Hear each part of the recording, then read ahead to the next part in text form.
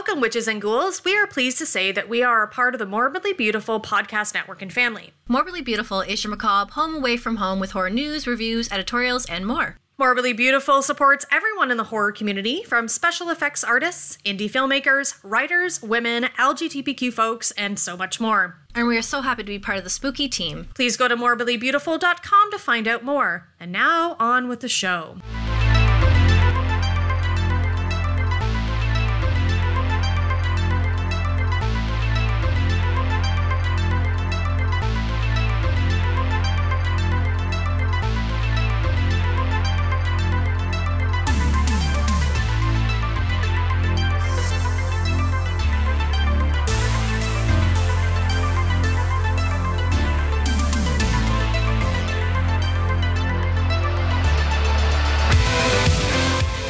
Welcome to I Spit on Your Podcast, a monthly horror podcast brought to you by the Spinsters of Horror. This is the time once a month where Jess puts down her bloody knitting needles and I step away from the TV to discuss horror movies and sometimes other horror mediums with thoughtful analysis, research, and passion. In this episode for Women in Horror Month, we decided to put the spotlight on the French film director Julia Ducournau. We're discussing her debut feature film Raw from 2016 and the film Titan from 2021, which made her the second female director to ever win a Palme d'Or award. We will also be briefly discussing her short film from 2011, Junior. The themes that we'll be dissecting will be body horror from the female gaze, the monstrous feminine, as well as sexuality and gender as represented in Julia's films. So pick your poison and listen on, if you dare.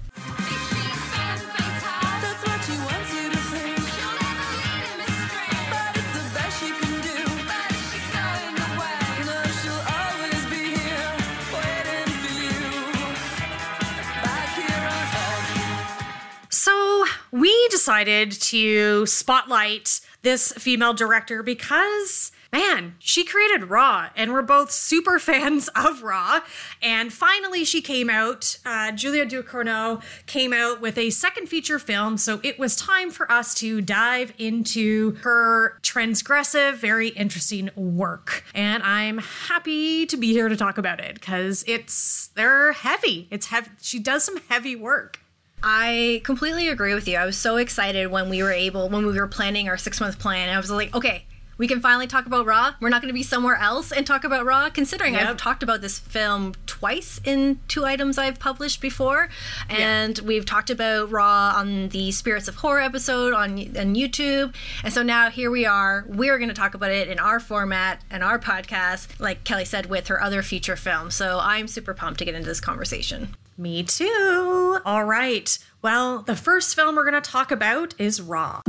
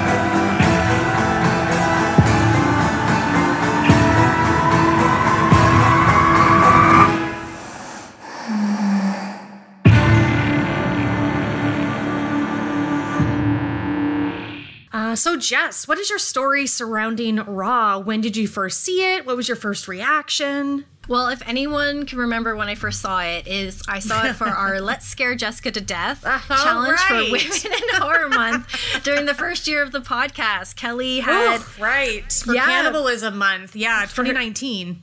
Yeah, 2019? we did 2018. 2018. No, it was 2019. 2019 was the first year. Good Lord. Oh, Jesus, yes. Yeah. Okay, so Women in Horror Month in 2019 for Cannibalism. Kelly put out 2 films, Raw and Trouble Every Day. Right. Both films, yep. Wow, that was a doozy of a month. That was definitely a doozy of the month. So I loved it. Both films I end up really liking at the end when I finished watching them. But Raw was my first film. I remember having so much apprehension around watching it because I was like, oh my God, people talked about how this film made them sick. So I just was like, nope. I don't know how I'm going to do with this film. And then I watched it, and here I am. I think I've talked about this film multiple times. And so my story around Raw is I actually saw it in 2018 at a movie screening here in Toronto with an appearance from Alex West talking about New French Extremity. And so it was amazing to see it in theater for the first time. Have Alex West, who I absolutely adore and respect and love, who literally wrote the book on New French Extremity. So yeah, it was a great experience. And I was astounded by the movie when I watched it for the first time. And I remain a big fan of the movie. So might as well jump into our likes. Holy moly, there's a lot in this movie that I love. So I'll say it. I love this movie. It's powerful. It's interesting. The music is amazing. Yeah. It's got great music, great cinematography. It's just very well crafted from beginning to end. I love the relationship between Justine and Alexia, the sisters. It feels very authentic. Just a very moving, powerful, interesting French film. I agree with you. Like, when I first saw this film, I loved it. I remember, of course, I had the apprehension. I was just like, ooh, like, yeah. I think the only thing in that movie that really grosses me out is the only thing I really dislike is when she is vomiting the hair and she's pulling it out of her mouth. And I'm like, ooh. Yeah. I'm like, I can handle cannibalism. I can handle anything else, but hair coming out of people's mouth? No. Yeah, I can't handle that. Lot. So yeah. I remember that's one of the few things I, dislike about that film. But I like everything else about this film. I love. Like, and especially when you watch it a second time, a third time, a fourth time, like, when you know what's going to happen at the end of this movie, it just changes everything in the movie. It changes the meaning of the dialogue, the conversations between individuals. Like you said, the relationship between Alexa and Justine is so, like you said, authentic and something that you could relate to. And then even just like the relationship with Adrian and with the two girls as well, the two sisters, like just everything about this film, the score, the drab colors to the bright lights, especially when she, awakens her sexuality and stuff like that, and those dance scenes.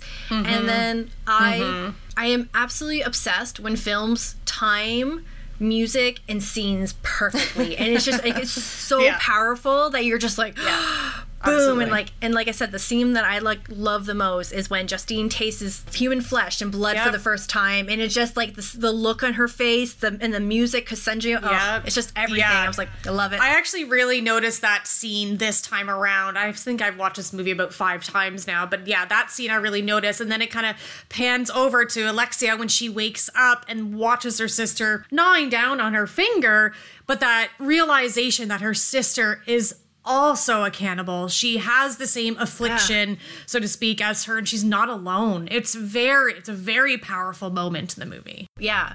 Those are my likes, my loves for this film. Yes. What about yourself? Do you have any dislike? I'll first say that as a vegan, I would be remiss not to mention and it's not the subject of this episode, but the commentary in this movie on how animal eating, meat eating, is related to untamed humanity or lack thereof, of inhumanity, the comparison of humans to non-human animals, that we are all meat and that eating animals is inhumane, but also inhuman. So that is also a super powerful message that I get from this movie, that, again, it's not what we're talking about today, but if you haven't really thought about that messaging, that allegory that this film provides to you, I recommend you rewatch it with that in mind. I would agree with you when it comes to the ideas of vegetarianism, veganism, the comparisons between humans and animals. Like, it has its moments in the film where you're just like, that's really sad. I don't like that at all. Yeah, absolutely. Speaking of animals, what I dislike about the movie is not even a hard dislike. It's just the animal stuff is tough. It's tough for me as a vegan, as a vet tech. I understand all the metaphors and the reasons why we're seeing what we're seeing, but of course, it's still challenging. It's just challenging being a vegan in a non-vegan world. So so those scenes are tough. Otherwise, I love it. So how about you, besides vomiting hair, which also makes me gag and vomit? Yeah. Well, it was the vomiting hair. It is just like you said, the messaging when in regards towards animals. I always get very, very sad in the film when Quickie has to be put down. And I'm just in there like, but the dog didn't do it. But it's like, but like you said, it's that metaphor of the way when Justine is talking to her father, he's just like, well, they've tasted human flesh. They need to be put down. So it's like that metaphor to Justine being like, since you've tasted human flesh, you need to be put down. And she's like, can I not have a pill to fix this? And he's like, nope. And so it's like, fuck. Like, that's not the case. That's not. I know. Yeah, it's sad. Yeah, so that's the other. Yeah, and then I'm not a huge, like, I know it's a part of the film, and I know that's, like you said, another theme of the film is mob mentality and conformity and hazing rituals, and that's like, I'm not a fan of hazing. No one should be hazed, but I understand that in certain cultures and certain institutions, that's a part of getting people into a profession or getting people into a society of some sort. Yeah, for sure. Yeah, it's tough. A lot of tough themes in this movie, I think. Yeah, exactly.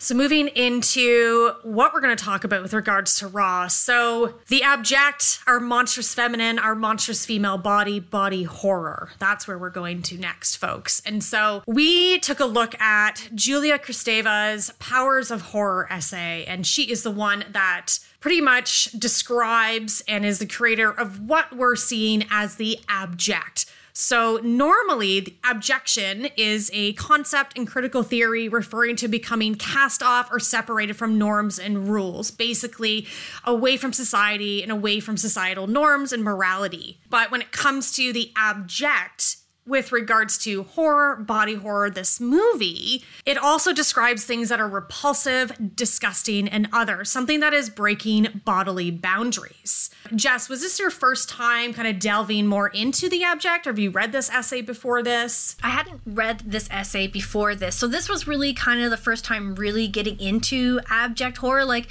I've always been interested in the idea of the monstrous feminine, and the abject and the monstrous feminine go hand in hand, especially when it comes to these terms such as pregnancy, menstruation, menopause, like all those things that we experience as women are all considered abject. And so it was really interesting reading this essay, and then of course going back to what Robert Creed talks about in The Monstrous Feminine, and kind of piecing that all together again, right? And that idea that whatever is abject is considered immoral, and it's sinister, and it's scheming, and it's shady. I'm just like, all this gets labeled onto women anytime we do anything. The improper, the unclean. The essay, I mean, not all of it was super relevant to what we're talking about today, but it's so oddly but beautifully written. And folks, if you haven't read The Powers of Horror, I really, really recommend it. But there is this really great quote, and it's, I don't expel, I am expelled. I, as in quotations, meaning we lose ourselves through abjection. When you are abject, you are no longer human. And that is the monstrous feminine. They definitely go hand in hand. The abject is confronting the feminine. There's the lack of cleanliness and health. It's not respecting borders or positions or rules. It's the in-between, the ambiguous. And that is our movies that we're talking about today. Well, especially you would be a little more familiar with the abject considering the stuff that you do, the stuff that you talk about in the extreme horror cinema in the world and stuff like that. And like you said, often the abject gets placed upon the female body. To be a woman is to be feared, and for women, we know fear, and the patriarchy ends up deeming women's bodies, our physical bodies, as so awful and monstrous that it needs to be limited and controlled. That there's this fear that a woman's body and that her as a being is unruly, unclean, it's unknowable, and whatever they fear, they hate. And that's women. Yay. So in Raw, we see Justine's transformation starts with blood, right? Yes. Part of the hazing ritual is having all our first years, our newbie veterinary students, they're wearing their lab coats. They just get doused with animal blood, which I'm sure they have tons of at their disposal. And that begins our transformation, right? And then we have her eating a raw rabbit kidney, a vegetarian being forced by peer pressure. Actually, Alexia is forcing this transformation onto her sister, our woman, I'd say a main character, forcing the transformation of Justine into this cannibalistic creature that she turns into. And it's so interesting because reading in that essay where they talked about food loathing and how that's the most archaic form of objection, that whenever something unnatural, it causes like this physical repulsion, revulsion. And it's so interesting because like you can place that idea of food loathing into Ra, right? From the fact that she loathes eating meat, that she is forced to eat a rabbit liver, is it again? Which is essentially a rabbit kidney from essentially a dead animal, so something dead, a cadaver. She has to eat something that's considered repulsive, and then she's awakened this hunger in her that cannot be sedated until it's human flesh, which is then again another considered item of food loathing. Another something unnatural and very repulsive. So she's entered into this world of the abject. Yes, and her body goes through a variety of changes. Things happen. She has like this, I'm going to say like an allergic reaction to the dead animal that she has eaten. She gets a very itchy, disgusting skin rash. She's nauseous. Her skin starts peeling. There's a lot of inflammation. Yeah. She vomits up a lot of hair. There's pissing in this movie. She pees on herself when her sister is showing her. And though that's not shown as like a horrific moment, urine is still an unclean, quote unquote, thing. And there's sweat. Justine is sweating throughout her body. Like she's going through those withdrawal like symptoms when she hasn't had meat for a period of time. And it's Alexia, sorry, usually I just call her Alex to make it more simple, but Alexia creates corpses. And that's how she satiates her hunger. She creates corpses, which is the ultimate objection. You are dead and you are decaying. You're decomposing. Fluids are leaking everywhere. You crap yourself. It's a whole thing. So she is creating corpses to ultimately further her own objection. Now that you say that, I was like, oh shit, yeah, she really is literally eating corpses because she essentially kills these people in the accidents that she causes. And that's what makes her objection different from Justine's, because for Alexia, it's literally all about food. And she gets off on it as well, too. Like, it gives her this empowerment. Like, she becomes a monster in herself because she literally flouts gender's expectations because she is loud, she is aggressive, and she is angry, and she is powerful. And she shows that all throughout the film. When the moment you first meet Alexia, she is singing, gyrating her butt in the air and stuff like that. And she is loud, aggressive. She drinks, she smokes, like you said, she knows how to pee like a man. She calls it on the rooftops. And she is like definitely like the very monstrous figure in this film. And she's trying to take Justine under her wing because she, like you said, she sees that moment in the film where she sees her sister eating the finger. She's like, oh wait, you're just like me. Here's a way I can show you to be just as monstrous as you can be. And then that's where you see that Justine's journey takes a different path for her. And I feel like Justine's journey into the abject is a journey in sexuality. And an exploration. An exploration, yeah. Yes, yeah. I mean, we don't get to see Alexia's journey per se. We just can assume, that it started the same as Justine, but I feel like she was not like Justine whatsoever. So she kind of takes it to a much more excessive route. Yeah. But when it comes down to it, objection, Monstrous Feminine is about transformation. It's about body horror. And this term of body horror was coined with regards to the films of David Cronenberg of the 70s and 80s. We have a whole episode on that, folks, if you'd like to listen to that, where we cover David Cronenberg's Rabid and the Soska Twins' Rabid remake. But before that, it even started in literature with medical horror, surgical horror in Frankenstein. And Julia Ducournau did state David Cronenberg as an influence for her work in body horror. I watched the special features on my super fancy raw disc. But she said, he is unwielding to his audience. He wants to show you something and you can't look away. We're seeing human bodies just as human bodies, nothing gratuitous. And I see that, and also her films. There's no male gaze, sometimes a female gaze, I would say. It's just like, here's a naked body, here are bodies just everywhere, and it's not there to be sexual. It's just, this is how we exist, this is how we are. We have bodies, and she is going to show them, and he's going to show them, Oh, yeah, for sure. And that's what I love about it, because when the woman becomes a monster, as you would say, in these films, because often in both these films, in Cronenberg's films, when, the female protagonist is experiencing some form of monstrous transformation, it's disrupting the male gaze and it's keeping the female body from being fetishized, because at the time, we're abhorred by that. We're like, oh, this is crazy. Yeah. But at the same time, too, it springs from this primal fear of knowing oneself as a physical being and experiencing pain. So the body horror genre encompasses bodily violation, so mutilation, zombification, possession, disease, but ultimately is related to, like Kelly said, transformation. The female body is almost a nexus of pain by design, and there's so much potential seen in body horror and that of women in our transformation as we grow and as we age. Yes, each period of our lives is full of transformation, disgusting things that happen to our body that we can't control. But what we see in these movies, I think, and in a lot of body horror when it comes to female body horror, is that there's this duality of horror and liberation, emancipation. In some of our research, they stated that that's at the core of it, and I agree. Like, if you go through many horror movies, body horror movies, that's a coming of age, because this is a coming of age story, there's a transformation for, I would say, the better. Pretty much every story, they are better for it, generally speaking.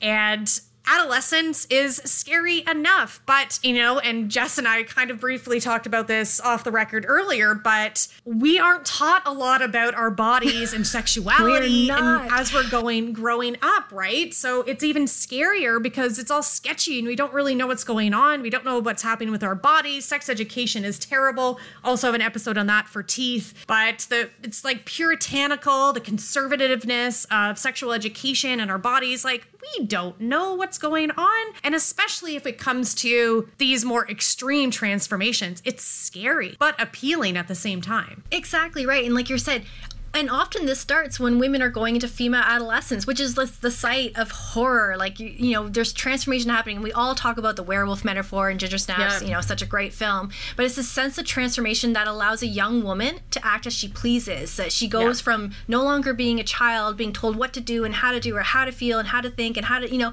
she's moving into her own ability, her own identity, and a way to fend for herself. And I really love how Julia does that in Raw, because it is also, like you said, a coming-of-age horror, but it's also something that we'll see later on when we talk about her short film Junior, is like this female power comes from unloosing the one skin of your childhood and then growing yourself into a woman and being able to have that power and to contend with all the forces around them that they both threaten to violate and harm them. And that's the other aspect I love about body horror, is that often these transformations that these women experience, they're able to protect themselves in some way, shape, or form. Love that.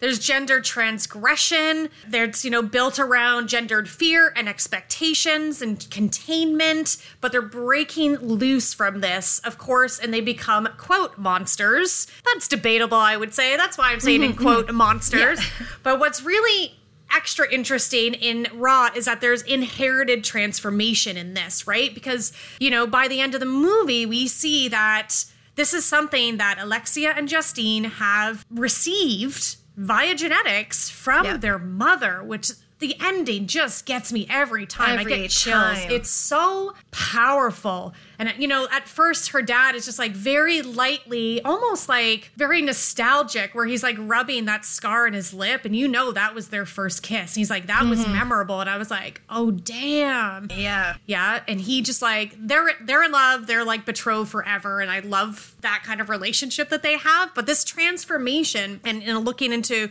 our research about inherited transformation. So it's not only an active choice, but something that she passes on. The act of becoming or of siring a monster as a means of reclaiming control over the female body. And though I don't think her mother necessarily, because they don't tell their daughters what's going to happen to them, which is maybe a part of that whole other problem of sex education. Yes. Like, just everything about a woman's body in general. And I love that you bring this point up, because watching that film, knowing what I know about the mother and the father, and you're rewatching, you watch everything that they say and do, right? And how they act, and they know what their daughters are capable of. They know what's going to happen, but they don't address and they don't have the conversations. And that is and that's a problem, because often that's what happens to many, many, many, many, many, many women. is that no one is having conversations with them about their body, about their identity, about what we inherit as women. Like we end up having to learn this ourselves through TV, through books, and often it's a very wrong messaging, and then we're having to unlearn all those things, and we start learning the right stuff, and we're like, oh my god, like, I'm sorry to say this, but I've been calling my vagina, but really it's a vulva. Yep. Right? Like, so that, and this is why I'm just bringing this up as a point of, in this film, like, these young women are not educated by their parents of this inherited genetic thing that's going to happen to them, and that is symbolic of how often we are not told about what we're going to go through in our bodies genetically as women. Yeah, for sure. And these women, God love them, also turn into, and you touched on this earlier, Jess, but these monstrous, I would say, the masculine female grotesque. And we read a really great article that was really geared towards werewolves and those kind of transformations. But I think a portion of it relates really to both these movies. But the term masculine, female, grotesque, it's like not so much like the monstrous feminine, which is all based on the actual biological female body, our reproductive system, essentially. But the masculine, female, grotesque, where it talks about the female body becoming grotesque because it takes on masculine or male, quote unquote, male traits. Being sexually assertive, loud, violent, apathetic. Alexia, for sure, in Raw. Yeah. Oh, Alexia in Titan. Apathetic, assertive, violent, and very, like, you know what I mean? So they take on those traits, and that's also what makes them monstrous, because they're becoming more, quote, masculine. They're unruly women. They're aggressive. Those are definitely breaking boundaries, definitely refusing to bow to any kind of expectations. And our unruly woman, our monstrous feminine, our abject woman is a spectacle. So when I was looking at Raw, so Alexia, we perceive, and I think she perceives, to have her monstrosity under control because she seems very free within it. She's having a great time, having a blast, living who she is, and that's great. And Justine is not. Like, she's very hesitant. You're right. She has a very different kind of reaction to everything because she also is a very different girl, right? Meek and mild and tender, and you're not that, like, overtly sexual until later on in the film. She still fumbles along with that. She still doesn't really know what's going on. But I feel like Alex perceives, and everything seems to be very under control until there's competition between them and Adrian. And he, unfortunately, suffers the consequences. Yeah. There's competition for sex and food. And watching this, Alexia makes that terrible, mortifying video of Justine, who's super drunk. And she's, like, holding up the corpse's arm, and she's, like, asking her to beg, and she's, like, acting like a dog. And it's horrifying. But it causes him to have that big fight in the middle of, like, the courtyard with all the students to see them. They go kind of feral in it. Yeah. But that's what I saw it as. Now there's competition. I mean, there's probably always been, like, a little bit of the academic competition. Everybody's always looking to Justine for being she's like the golden child, right? We're already seeing that with how the teachers react to her, and they're like, oh, you better impress us. Everybody said all these wonderful things about you. But until there's competition, and that's where we start seeing Alexia kind of, I feel like, lose her control, right? Yeah. And Justine doesn't even trust her by the end of the movie. But what's interesting is that she goes to lock the door at the end, but she doesn't. And then we have our tragic ending of the death of Adrian. Yeah. And I love that you bring that up, because I remember thinking that too as watching the film. Because when you're, like I said, you can watch this film so many times and you can see different elements. And like you said, you're right. There's this, all of a sudden, this competition. And Justine sees her sister as competition as well. But and then there's moments where, like, Adrian has made comments being like, I'm not fucking girls. And I'm like, oh wait, did he have sex with Alexia first, discovered their secret, and then he's attracted to the sister and sees that her sister has a little more control over what she's doing? Because that sex scene is also super powerful when you know that Adrian knows that she's struggling with something, that he's interested in some kind of kink or something that she has, because he probably already knows it from the sister.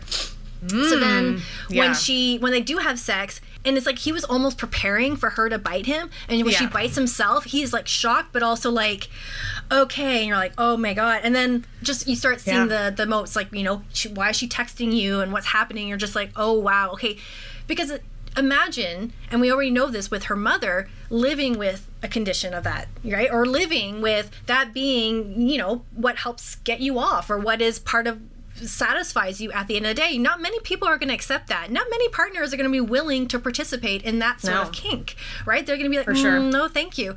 But in Adrian, they may have found that. And as we are all beings of social beings, we all like to connect with other people. When you find someone that you could truly connect with and share something so deeply personal with, that's really hard to want to let go of. So I could see where that competition would come between the two sisters.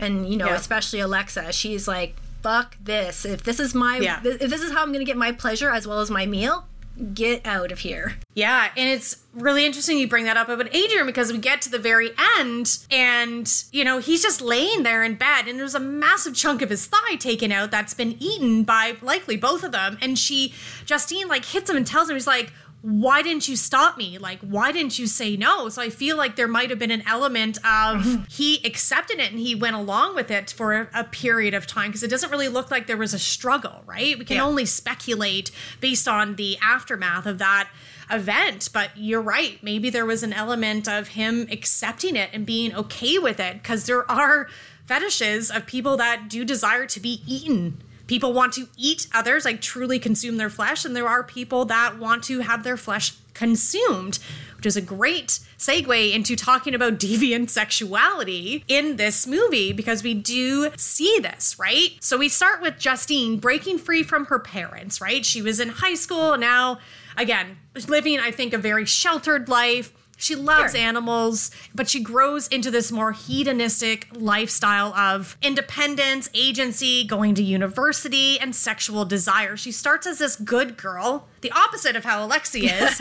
You know, she's got the good grades. She's seemingly a virgin, in quotations. She's a vegetarian. Then she kind of becomes a bit, quote unquote, whorish.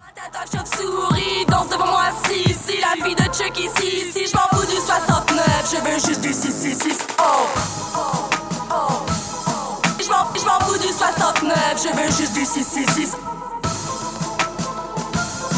Je m'en fous du 69, je veux juste du 666. Oh.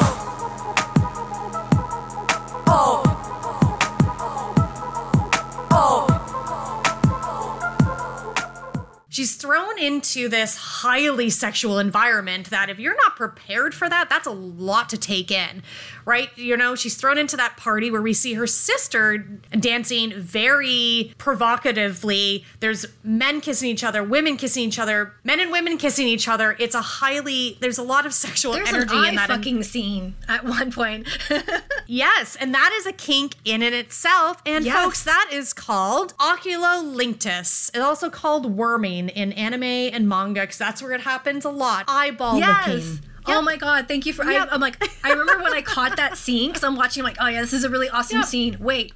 Yeah. She's fucking his very eye. prolonged. And I'm like, yes.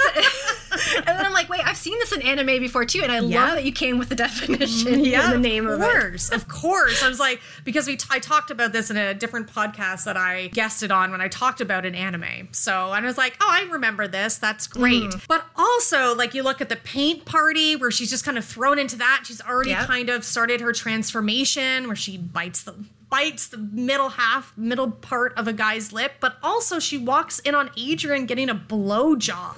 Like we know in quotations, I don't know. I didn't do anything in college because I was so busy with my studies, but like there's that. Everyone's experimenting and they're doing stuff. Post-secondary is a time of exploration, experimentation. So like she's just thrown into that. And you're like, I don't know if she was ready for it. If she didn't turn into a cannibalistic monster, sexual deviant, then I don't think she would have been ready for that. And like it's interesting too because this is a French-Belgian film, right? So sexuality is seen so differently over in Europe than over here in North America. Like we're seeing these scenes where we're like, ooh, like clutching pearls and stuff like that. Being like, you know, or like the scene, or we see that scene where she walks in on Adrian and we're like, dude, he's supposed to put a sock on the door so everyone knows. And you're like, is that what you did? What happened with you, Jess, in university? All 800 years of it. I had my first queer relationship. Dated an older man, then got married. That was my fun times. Scandalous. And I only did college for 2 years and stayed in my bedroom and studied because I'm a very hard worker and I'm a great vet tech now. So anyways, and I also did school in Orillia, Ontario, which is a population of 30,000. So there we go. Justine's really great because she's gaining her independence, gaining her agency, but also she's now controlling the gaze. She is in charge of her story now, which I really, really like, because each stage of our life, each stage of our, quote, monstrous feminine life, you know, menstruation, so adolescence, our sexual awakening, menopause, pregnancy, like that, I did that out of order, but you get it. But each stage we're actually told how to act and how not to act. And so we have to break free of this patriarchal gaze during those very important times and do kind of what you need to do for yourself. But I feel like that's what's happening in this. Oh, for sure. And like you said, Justine, when she discovers her sexuality, and I think in a way we all do, she went like head dived in 100%. I want to experience this. So of course it's interesting trying to watch her balance that. Both enjoy her pleasure, but also, you know, rein it in a little bit so that she's not hurting anyone at the end of the day. And I just really love how when before Justine was an object of the male gaze, and after that, after she eats flesh and she has sex, she is no longer the object of the male gaze. She is the one who is staring. She is the one who is stalking. And haunting her prey. Yes. Like, and I love that scene too when she's watching Adrian playing soccer and she's just so intensely staring that causes the nosebleed. And you're just like, I get it. Like, we're, you know. Like, girl, I feel ya. Yeah. 38 and I still understand. Like, right? And this is what is amazing about body horror is that it offers a space for women to explore the ideas of when our bodies betray us, right? When a woman's monstrosity manifests during our hormonal fluxes, like Kelly said, menstruation, sexual awakening, we are constantly forced to be aware of our bodies and always have to have these changes being witnessed by others. And so it's interesting because that's what Justine also experiences too. She's experiencing this change that the whole world is going to see and the whole world is a part of. And that's stressful and that's intimidating as well. But the monstrous body allows for her to disrupt the patriarchal gaze and reclaiming its power as her own. And this is what I love about Raw. Yeah, and what I love as well about the monstrous feminine. I mean, that concept we come back to time and time again because it's super relatable and it's just really great to watch. Like, those movies and those themes are incredible to watch. What I want to say is, you brought this up briefly, but yes, this is a French-Belgian film, Titan, but French films overall, and I've watched a lot of them, French films, specifically French horror films, French sexuality and French sex in art, in cinema, they're not afraid to express any form of sexualities. French folks in their cinema and their art aren't afraid to break those boundaries and their taboos. I fucking love Trouble Every Day. It's actually one of my favorite new French extremity films. I also watched a movie recently called Ma Mère, which is not a horror movie, but it is filled with incest. And it's, you know, French films, they're not afraid to go there. They're not afraid to broach any subject. Because sex is natural. It's about sexual exploration. There's a fetishism that we can see in certain French films, and we see it here, right? And Julia Ducournau says, and again in interviews and in special features that I watch, says that we don't see enough of people showing their sexuality and showing their bodies off. She does it unapologetically. She shows nude bodies as they are. Like I said, there's like no gaze, no objectification, unless that is what the scene requires for the purpose of the overall premise of the movie. And so we see that in these two films. We'll see it in our French extremity films, but also just see it in French films. It's incredible, right? There's assertive sexuality, women just showing themselves who they are and exploring and just being who they are. And I find that in French films, they're much more liberal than our North American films. It's amazing. And that sex scene with Adrian, it is just like one of the most erotic scenes I have ever seen. So it's, and that's saying a lot, but it's just incredible, right? There's some kink aspects in this movie. Of course, if it's consensual, you don't bite somebody's lip off unless they say that it's okay to do that.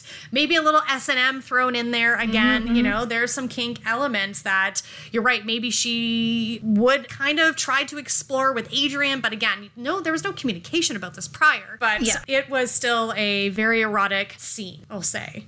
It definitely 100% putting out there, if you want to explore any type of kink, always make sure that you have consent from both parties involved, and you always stop when you want to stop. Don't push yourself. Safe words. Safe words, always. Mine is spooky.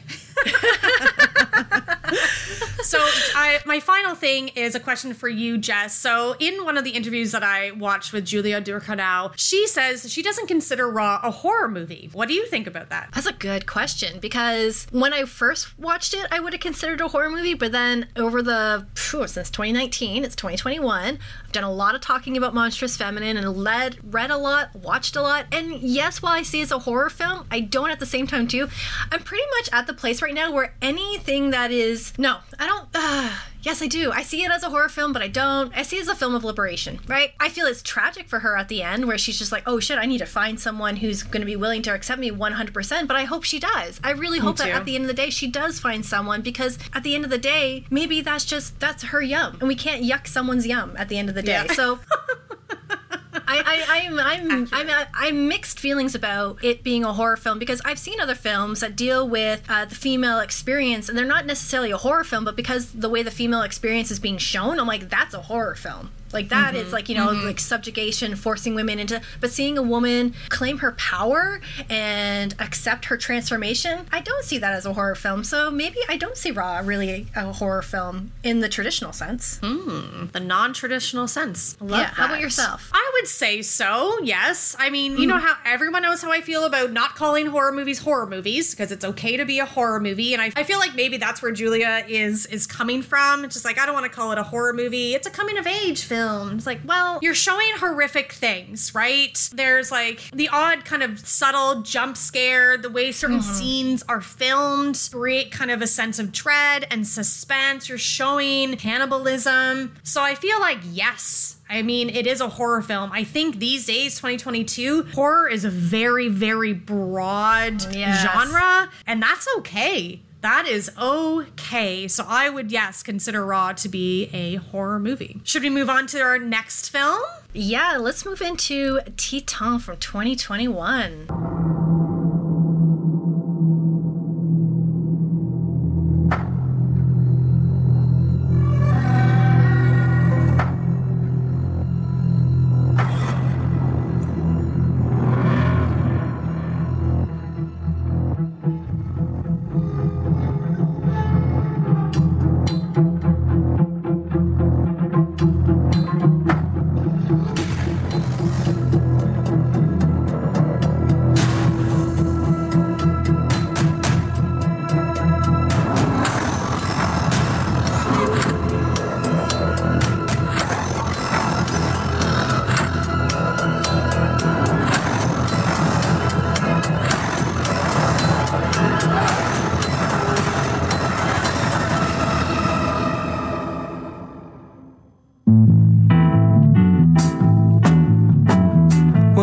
Told me about her, the way she lied, but it's too late to say you're sorry.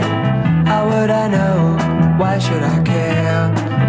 Please don't bother trying to find her. She's not there. Well, let me tell you about the way she looked, the way she acted, the color of her hair. Her voice was soft and cool, her eyes were clear and bright, but she's not there.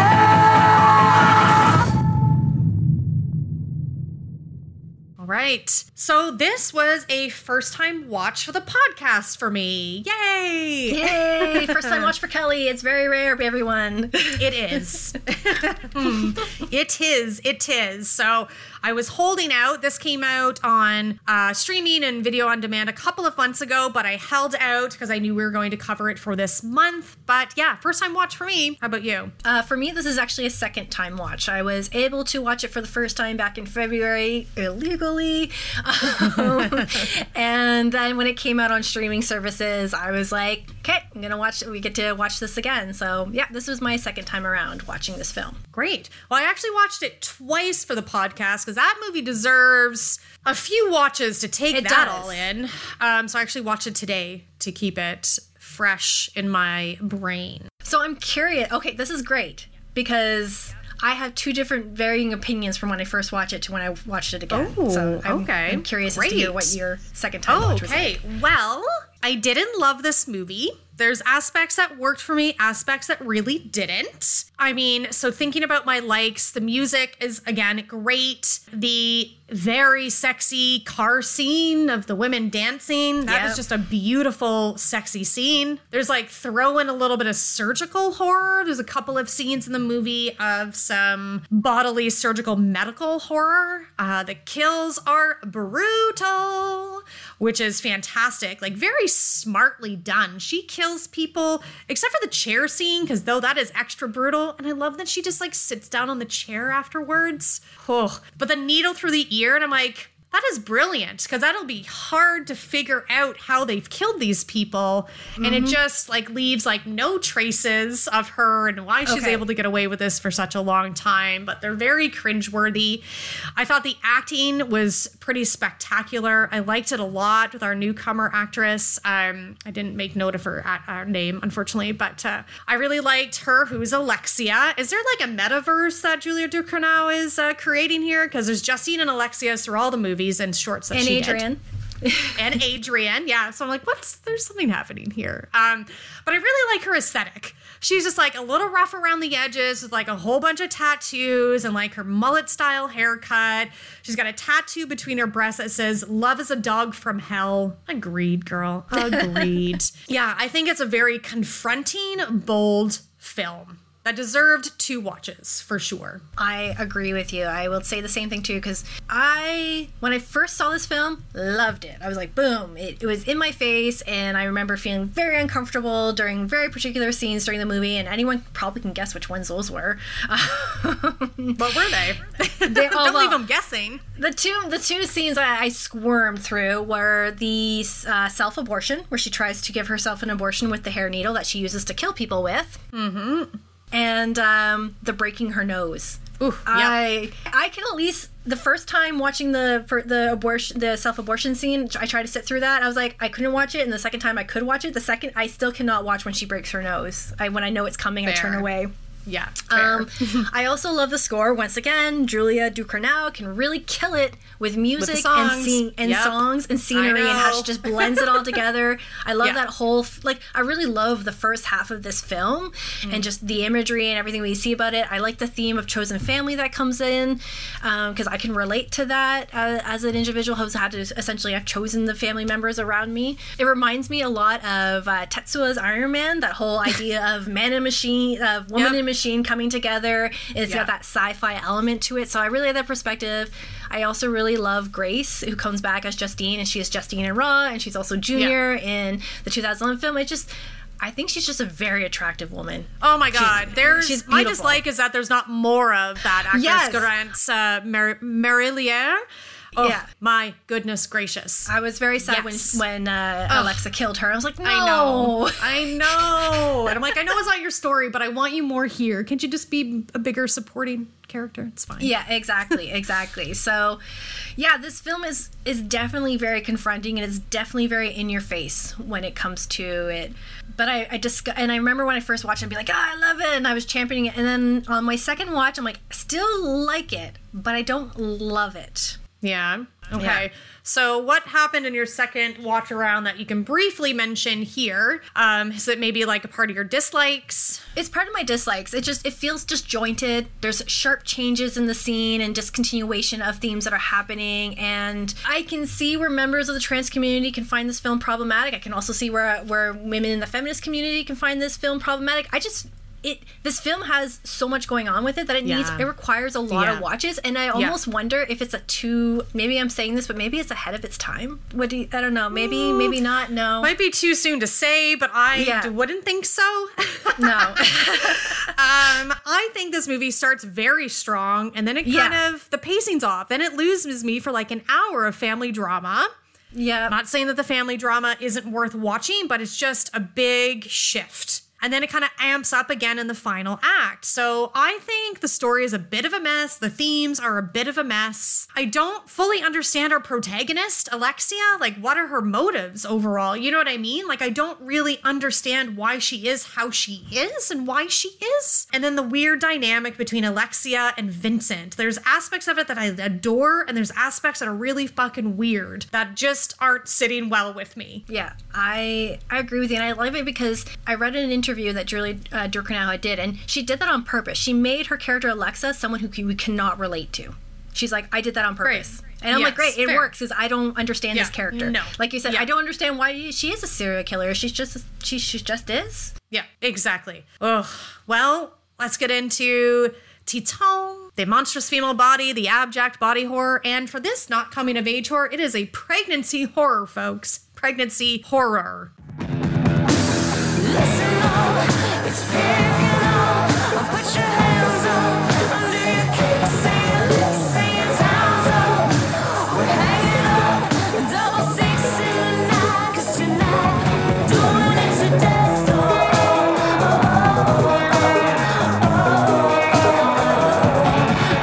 it to death.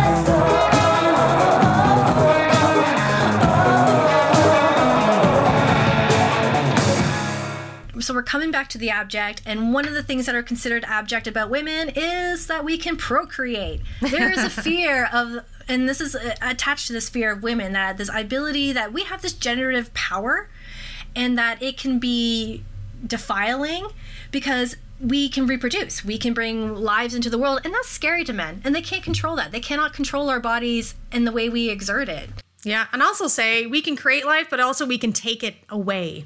And that is 100% what people love to try to control. 100%. Women have constantly been feeling control of our reproductive systems, even when 1960, when they created the pill. Yeah, it gave us some freedom, but it also implied a whole bunch of new controls upon women. So it brings us into this idea of, once again, being a woman is body horror. And we're moving into an area of body horror that I cannot speak to myself about because I have not experienced it, but pregnancy horror. That is a whole idea of how it interacts with a woman's body and sexuality, because it presents as like this concept of growing another being in your body and how it changes and how all of a sudden you have these aches and these pains and you're leaking places everywhere. You're getting these stretch marks, and we're seeing this all throughout the film. Oh, this is definitely highly abject horror. So, and the abject is a horror of the body, again, as a reminder, without borders, reminder that our body is decay and filth. We have permeable boundaries of the inside and the outside, human, animal, subject, and object. The monstrous feminine relates to our sexuality and our reproductive abilities. Our abject body is an out of control body, a taboo body. And, coming back to Alexia, you're right. She is not appealing. She is not likable.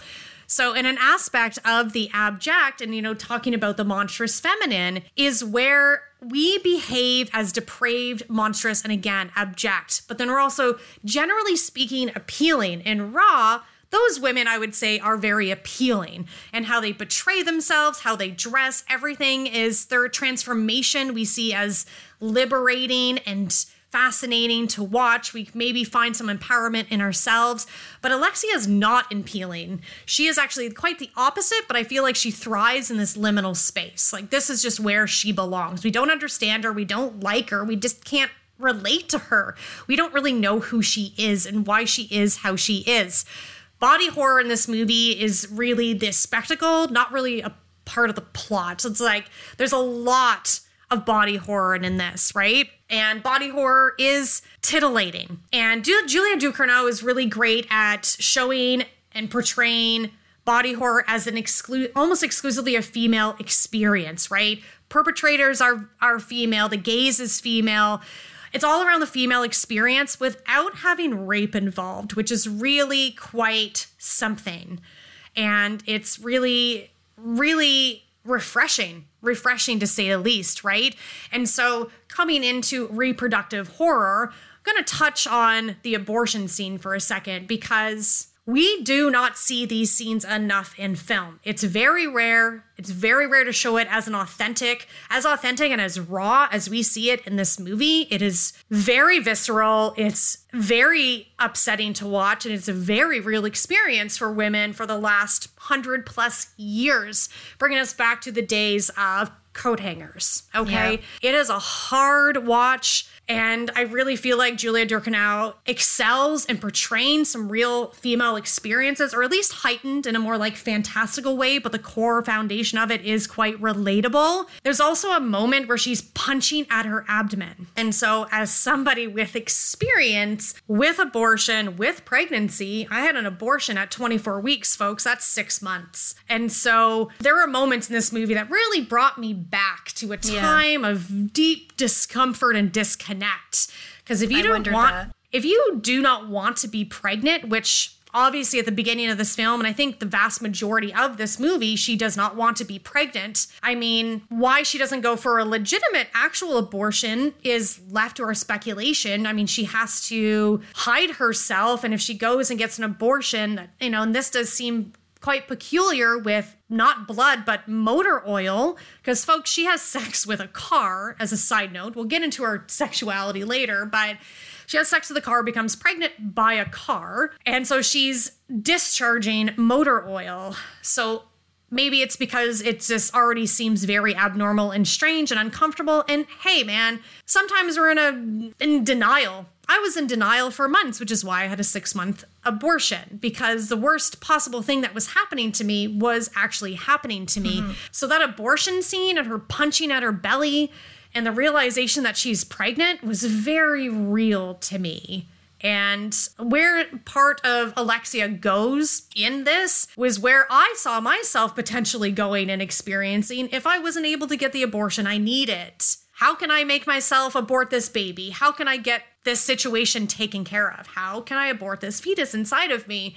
What am I going to do? Am I going to throw myself down a flight of stairs? Like, what am I going to do to abort this, right? So I found that a very striking and a very important scene in this movie because we don't see it enough. I 100% agree with you, and you're right. There are actually many scenes that are throughout this movie in the ways Alexa handles her pregnancy or addresses her pregnancy that are actually important scenes that speak to a lot of experiences for many other women. Like when Alexa first discovers that she's pregnant, and well, not even pregnant, like she discovers she's leaking an oil and she's like, I don't know what this is, right? And those bodily changes, the skin tightening and the stretch marks, and this is a very private experience for women, but this also happens to a lot of young teenage girls when they experience pregnancy for the first time and they don't understand what's happening. They try to hide it, and they try to hide it from their families because bodily changes are so private for women, and that it makes it more transgressive for her to come out and say, hey, I had sex not only with a car and it's unprotected sex, and now I'm pregnant with this baby,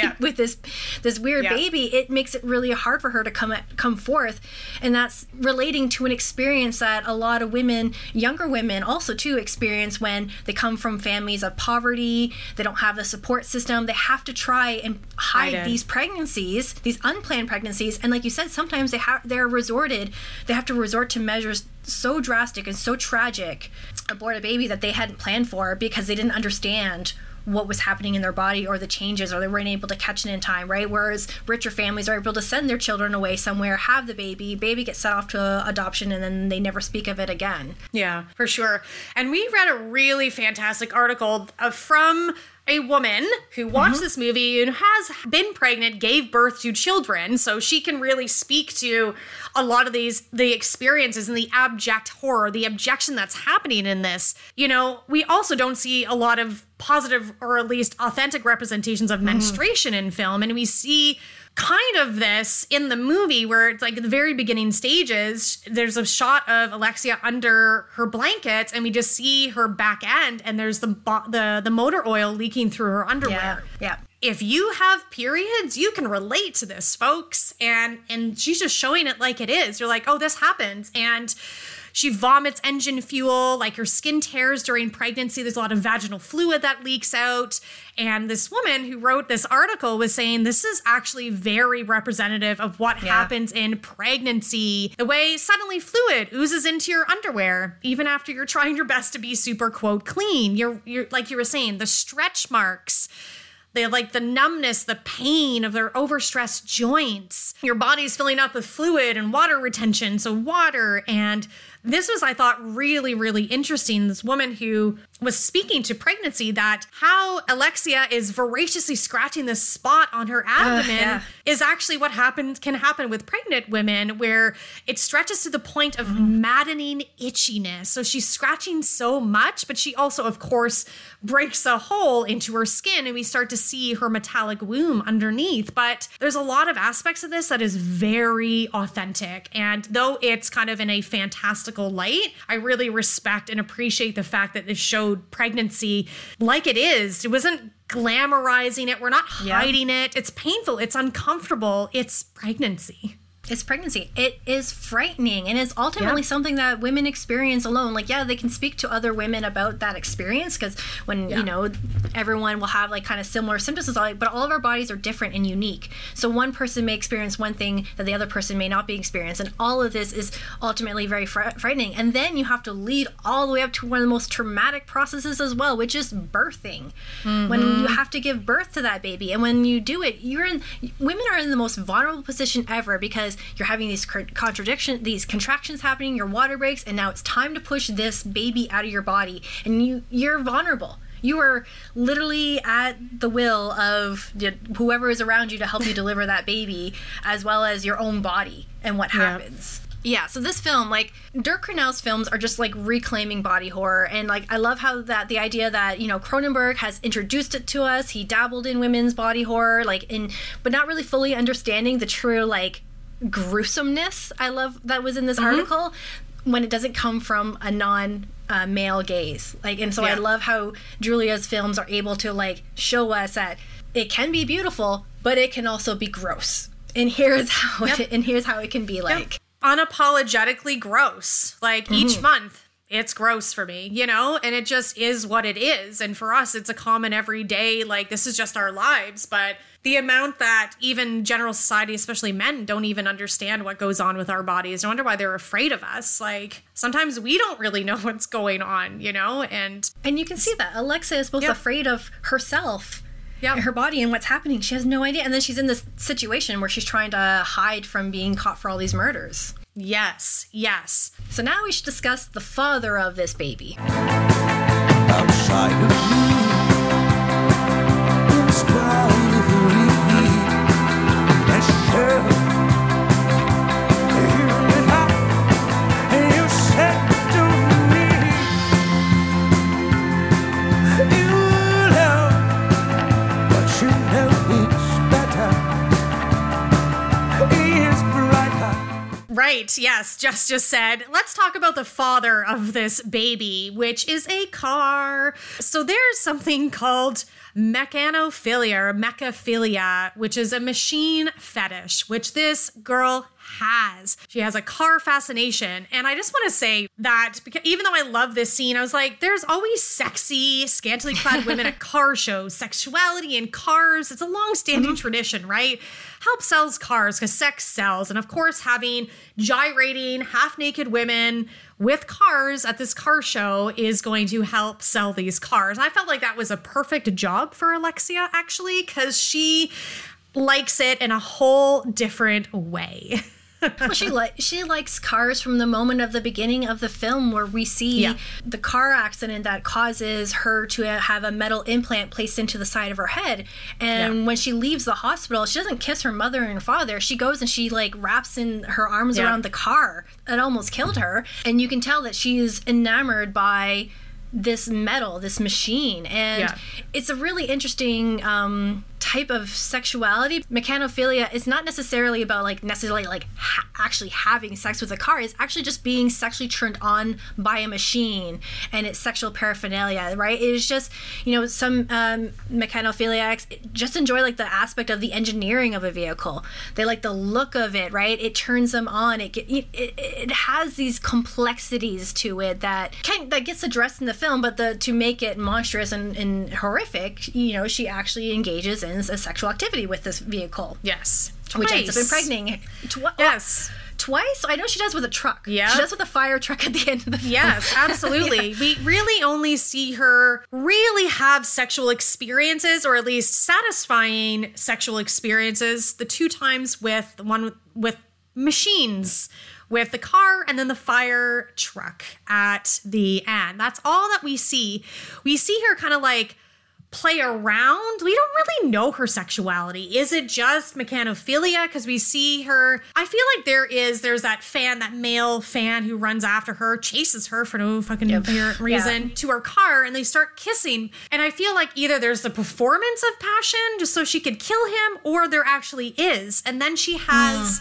She makes out with, our Justine, our new Justine, same actress, character, right? So I don't know. And I'm like, is she queer? Is she pansexual? Does she not know? I feel like she's just generally quite confused about her sexuality because she has sexual experiences with other humans. Is it weird because she also has this fetish and this sexual desire with inanimate objects? Because she also seems to kill who she's actually attracted to as a pattern. So I'm confused and she's confused, I think. I couldn't put a finger on it as well. Like, to me, I read the scene with her and the guy in the beginning that she kills as performative, that she was just doing it because that was how she was going to be able to get him in and kill him. Whereas I think there was almost a genuine attraction with Justine, especially because I had the like cute little meet cute in the shower and her hair gets caught in her nipple ring and and they're clearly like making eyes for one another, but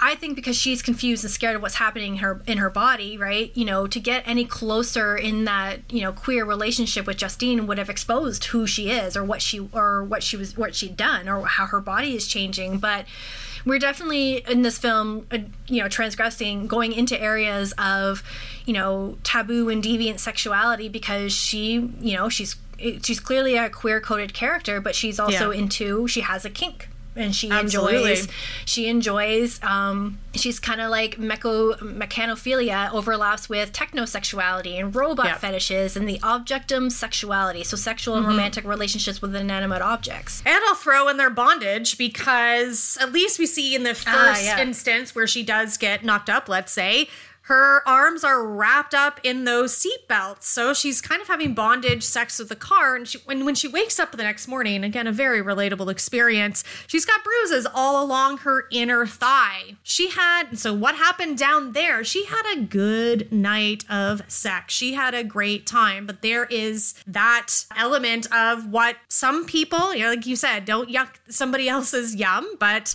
that's exactly what's happening. She has a very, quote, different sexuality, and I thought was really interesting on a second time watch today. So when she is making out with Justine, she does focus a lot on her nipple, and I love that she's like, oh well, you've never been with a woman, you can go down further, but she focuses on the nipple. They're pierced. There's metal in between those nipples, and I think that's what's extra turning her on. She unfortunately is a little too rough and it made me cringe, but I think that again, the metal, the inanimate objects mixed with the bodily flesh of humans is, I think, her real big turn on. That too, and I also think there's also an element of exhibitionism because this goes hand in hand with mechanophilia. It's this element of expeditionism that is being stimulated by a machine, is as well as submission and domination themes, and we see that like the way she dances on top of that car that she ends up fucking later is incredible. Yeah, because the car thing is very, like, I guess it could necessarily at some point if you're in a garage be, quote, private, but generally speaking, they're in public spaces. Other machinery you can use at home. Yeah. In the privacy of your own bedroom. But it is, I agree, because she also, like I said, I think has that perfect job of working at the car show, because she is Exactly. not only dancing around and on the car, she is caressing. She is feeling up this flame-covered car. So Yep. she is I guess, again, we'll say she is our monstrous woman, right? She's quite open with that aspect of her sexuality. She's aggressive. She's violent. Now I'm going back to our monstrous woman, unruly woman, right? Yeah. She's violent. She's all of these things. And then it comes down to like, that's a part of her sexuality, which is a lot, right? That's a lot. And that's like just like one aspect of this movie. And that's where we'll see later on too, she does the same thing on top of the fire truck when she is disguised as Adrian. That natural exhibitionism comes in from her, and she just becomes very erotic and stuff like that. But that is a prominent theme. But then while her sexuality seems very fluid, we're moving into this area of gender is where this movie starts to take us. Yeah. What I want to say is, when looking back at this, like the machines, the technology and stuff, so women are first objects, unfortunately, and then we're people or subjects. We're broken down by our body parts and mechanized for our ability to reproduce. If one of our parts breaks down, then the whole body isn't seen as, quote, whole. It doesn't work properly, in quotations. Alexia's womb is even made of metal. It's abnormal. It's not feminine or female. It's titanium. Alexia is inhuman. So yes, moving into maybe some sexual fluidity, gender fluidity, and potential issues with this movie, which are quite striking to me. And I think I realized this on the first watch, and then going into more of the research and reading a couple of other people's opinions, it was very interesting, but also very upsetting. So there is a scene where Vincent, our dad figure, shaves Alexia's face to encourage hair growth. He's like, we'll help it grow, and like shaves around the mouth and on the sides, because he has noticed that we don't have any facial hair and we're supposed to be a boy, right? Yeah.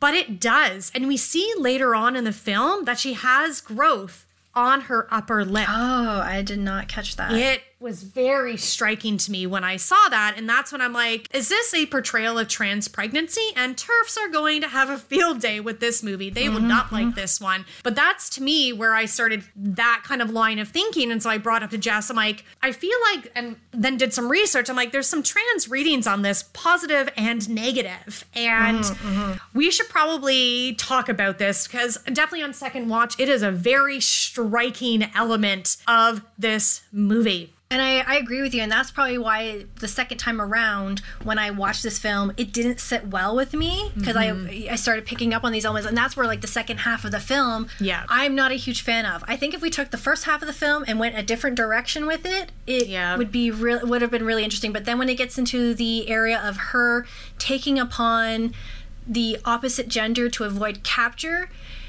could be seen as transphobic, because, you know, and learning from these opinion pieces that both Kelly and I read was interesting, because, you know, this is often accusation that's hurled at trans men and women as a way of avoiding, you know, the law or avoiding societal pressures on them by switching identities, by switching a gender. Yeah. There's imagery of transmasculine transition in this movie, which was also pretty striking to me, because they use the old form of an ACE bandage or a tensor bandage, which are binders, are now used to create a flat chest. And last time we saw this, as per this article, in a controversial film called Boys Don't Cry, which I have seen, and that's like she's just pulling that tensor bandage around to flatten out the entire front half of her body, and I'm sure that is deeply uncomfortable. And so the other aspect of it was, we have our Vincent character, who is a very interesting, complex man. Overall, there's a theme of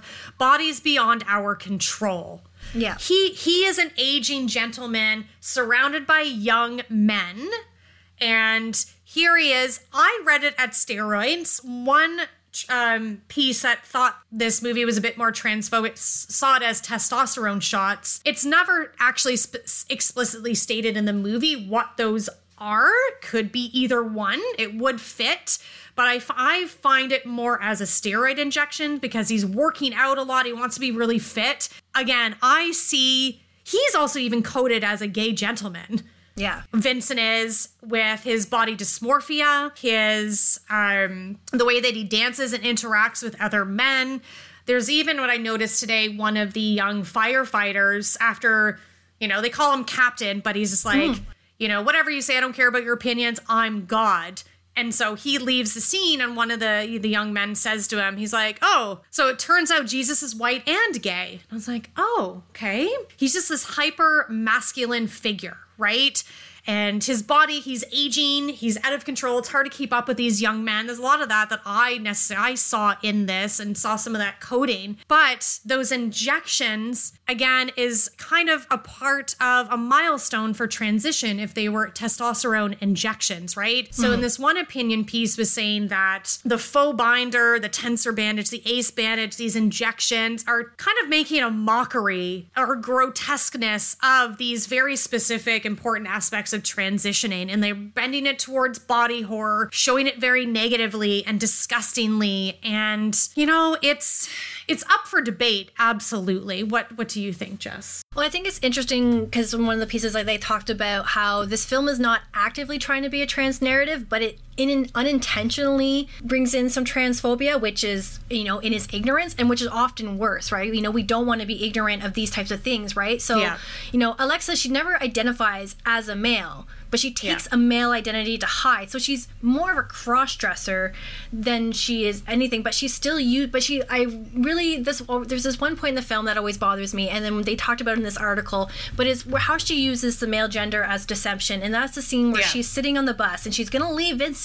She's like, ultimately her transformation into Adrian was a means of escaping the police so she's not caught for the murder of all these people at this house and her parents as well. We can't forget that she locks her parents in a burning house and leaves. She killed them, yes. She killed them. She's technically using Adrian's identity as a means of escape. So, like, she always had planned to leave Vincent at some point, but it's their relationship together that ends up staying. But when she does go to leave, she's in this bus. These drunk guys walk on the bus, and they're clearly harassing the black woman that's sitting across from her.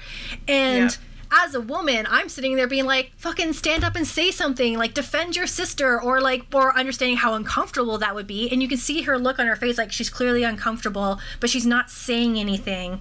And then she just leaves. And it's like there's this idea that she's using the male identity as a means of escaping the cruelty that women experience from men. And because she's now invisible. And it's like this sad criticism that is often leveled towards trans men as well, that they're often using their transition to escape the cruelty of the patriarchy. Right. I saw that scene very differently. Like, I understand where the author of that article is coming from, but also we have to remember that Alexia, aka Adrian, cannot be caught, right? We are a serial killer. We killed our entire family in a house fire.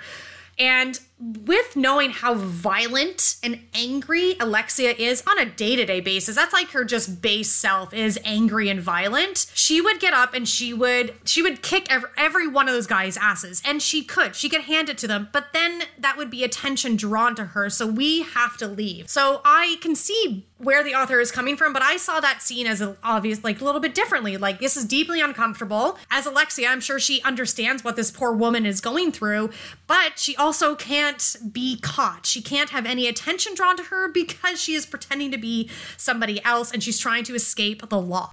So I saw it as that. And I can see it as both ways. I remember when I first saw it, I saw it this way, and then reading this article and we're going back, I was like, okay, I can see it that way too. So you definitely can see it in both ways, but I can definitely see where this film is really like straddling a line of being transphobic and showing something that is often very beautiful and liberating for individuals as, you know, dirty and gross and uncomfortable and weird. And it's, you know, and that's harmful because we want to change that narrative. We want to say, no, this is a beautiful experience that someone and anyone should be allowed to experience whenever they want to change who they are. And so looking at Titan, it's how I see this movie, number one, is that I feel like it lacks humanity. There's peaks of it, but Alexia is apathetic, she's psychopathic, she's sociopathic. Humans seem as like an inconvenience to her, right? You do see moments of softness.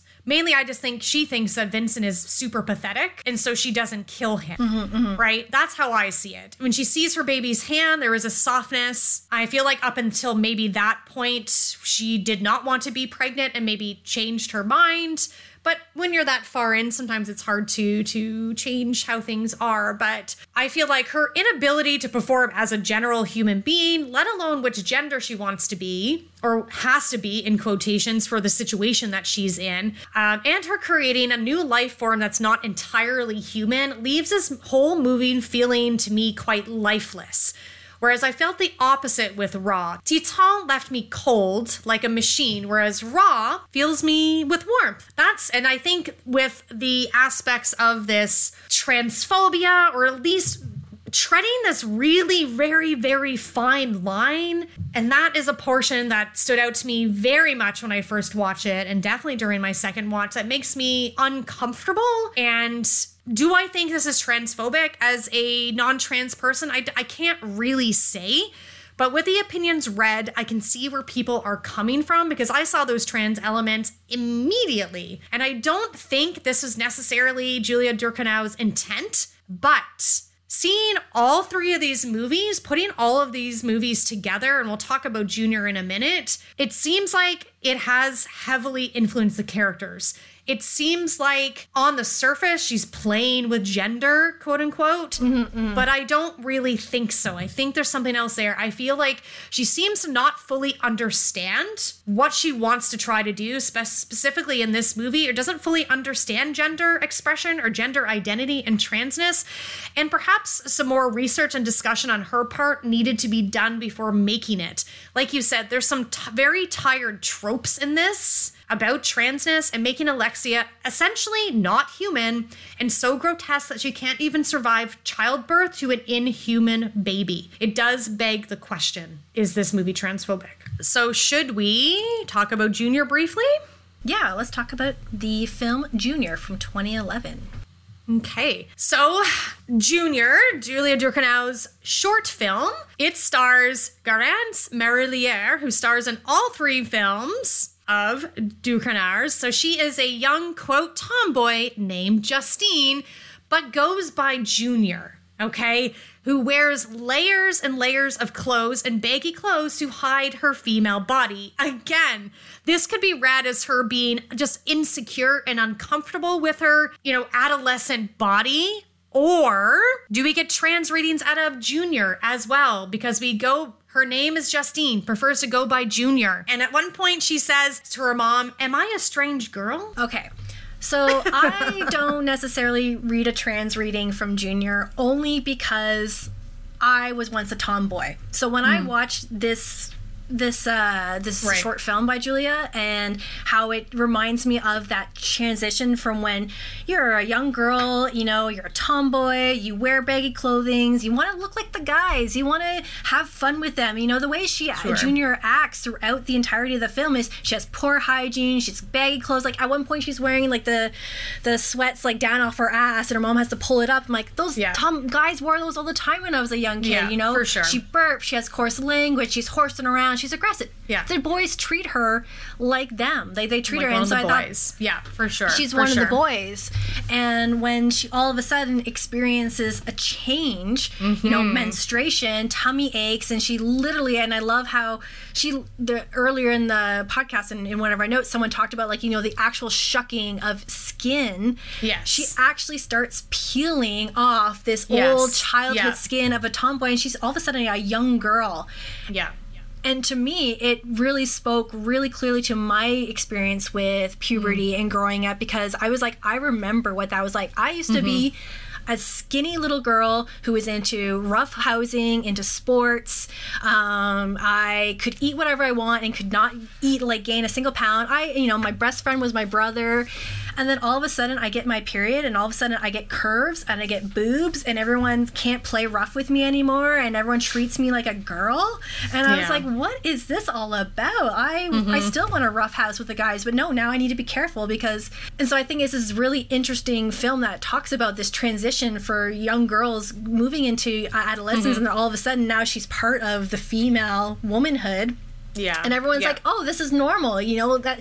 And then, but once again, in that film, no one talks to her about it. No one explains to her what's happening to her. They're just like, it just happens. But no, her mom doesn't spend the time. Like, clearly her mom went through this transformation. Her sister went through this transformation, this monstrous change. But no one wants to speak to her about it. And I really liked watching this film and seeing that, and especially today, watching this special called Principles of Pleasure, and all they do, and they talk about this, how often young women are not told anything about their bodies.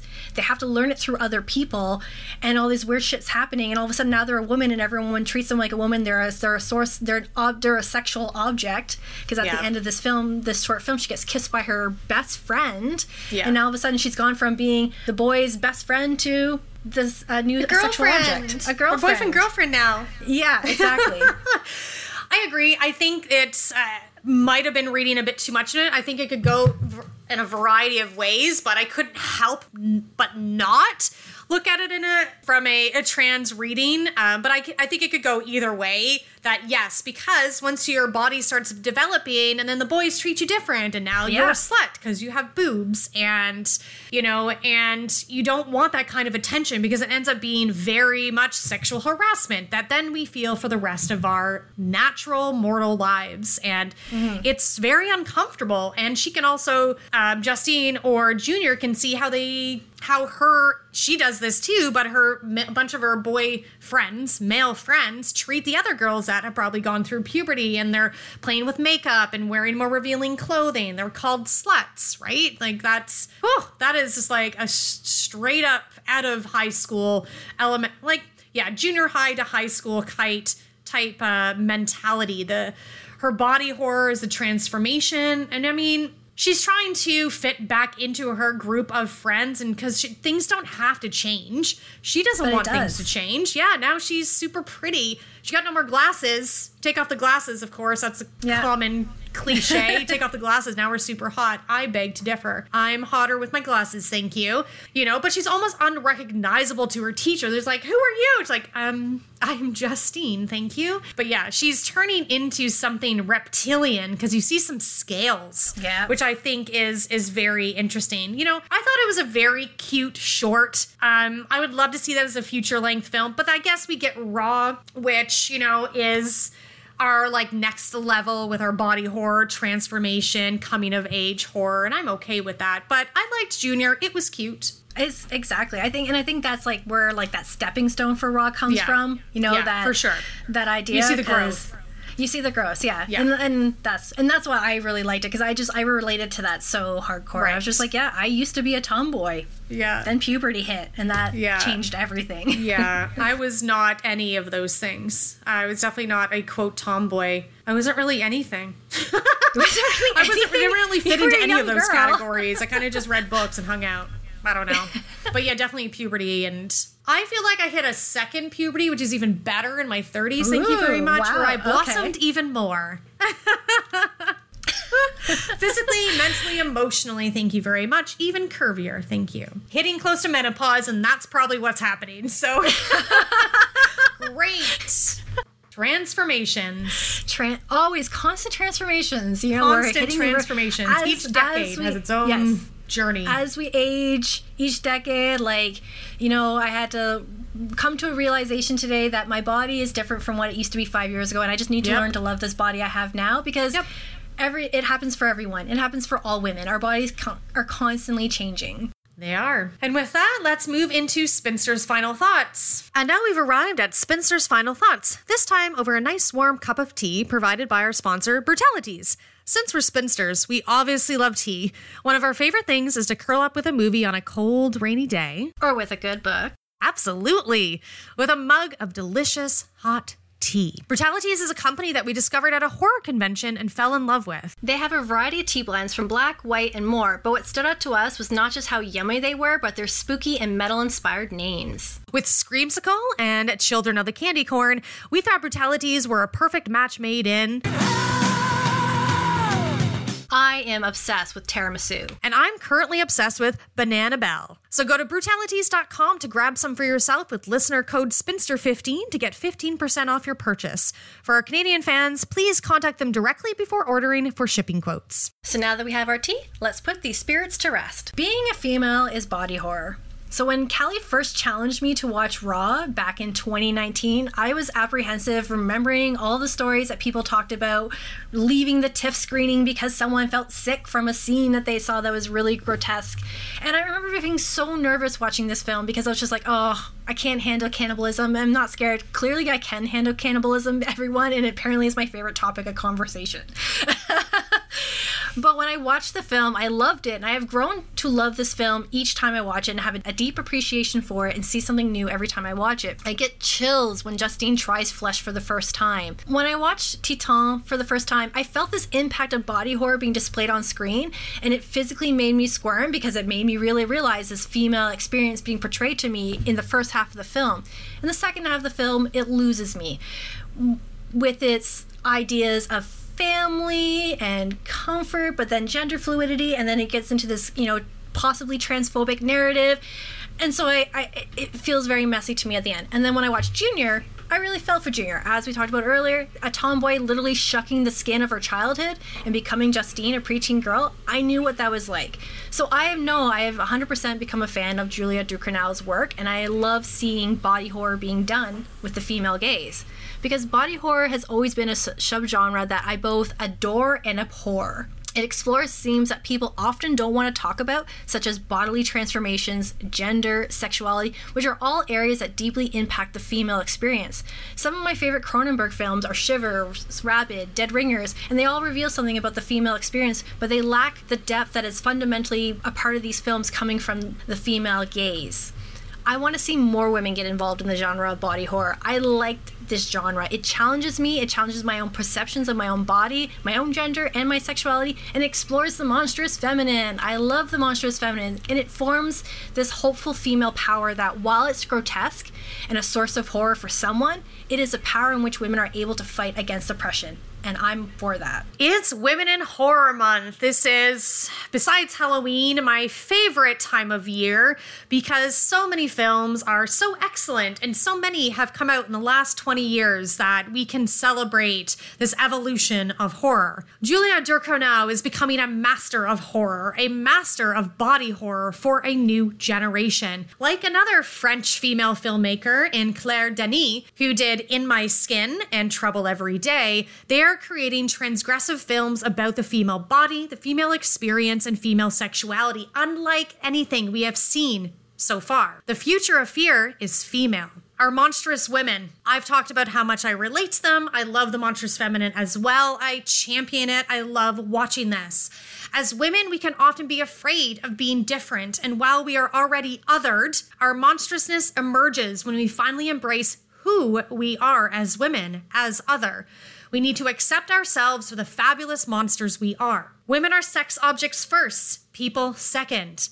So we are often subjected to a sadistic male gaze, leaving any room for authenticity and exploration. And a quote from our research: surplus repression transforms us into good, quote, monogamous, heterosexual, bourgeoisie, patriarchal, capitalist subjects. What evades subconscious repression is tamed by cultural oppression. Sexual energy, queerness, female sexuality, and its successful sublimation into creativity, that which threatens patriarchal order. Horror films are a fantastical place for women to explore body horror, the monstrous feminine, the feminine, masculine, grotesque. When the female flesh exceeds its bounds, it can become a site of transcendence and even resistance. We can see liberation through monstrosity. And in the immortal words of Duke from my favorite film Bit, we're made to be monsters, so let's be monsters. Let's be gods. And that ends our episode for Women in Horror Month. We hope you had a fantastic month filled with newly watched movies and revisiting some of your past favorites. We want to thank Dance of the Dead for our intro-outro music, Robeast, and to all of you listeners. We want to remind you to follow us on our website, spinstersofhorror.com, on pretty much all of social media, Twitter, Facebook, Instagram. Just search for Spinsters of Horror. And please consider joining our Facebook group where you can come and engage with us, Spinsters of Horror Coven. I'll throw in there that we just joined Clubhouse. So come find us on there, as we will be eventually hosting some monthly discussions on horror movies. So Clubhouse, search for Spinsters of Horror. You can also find us on Letterboxd under Horror Spinsters, and we also have a YouTube channel, Spinsters of Horror.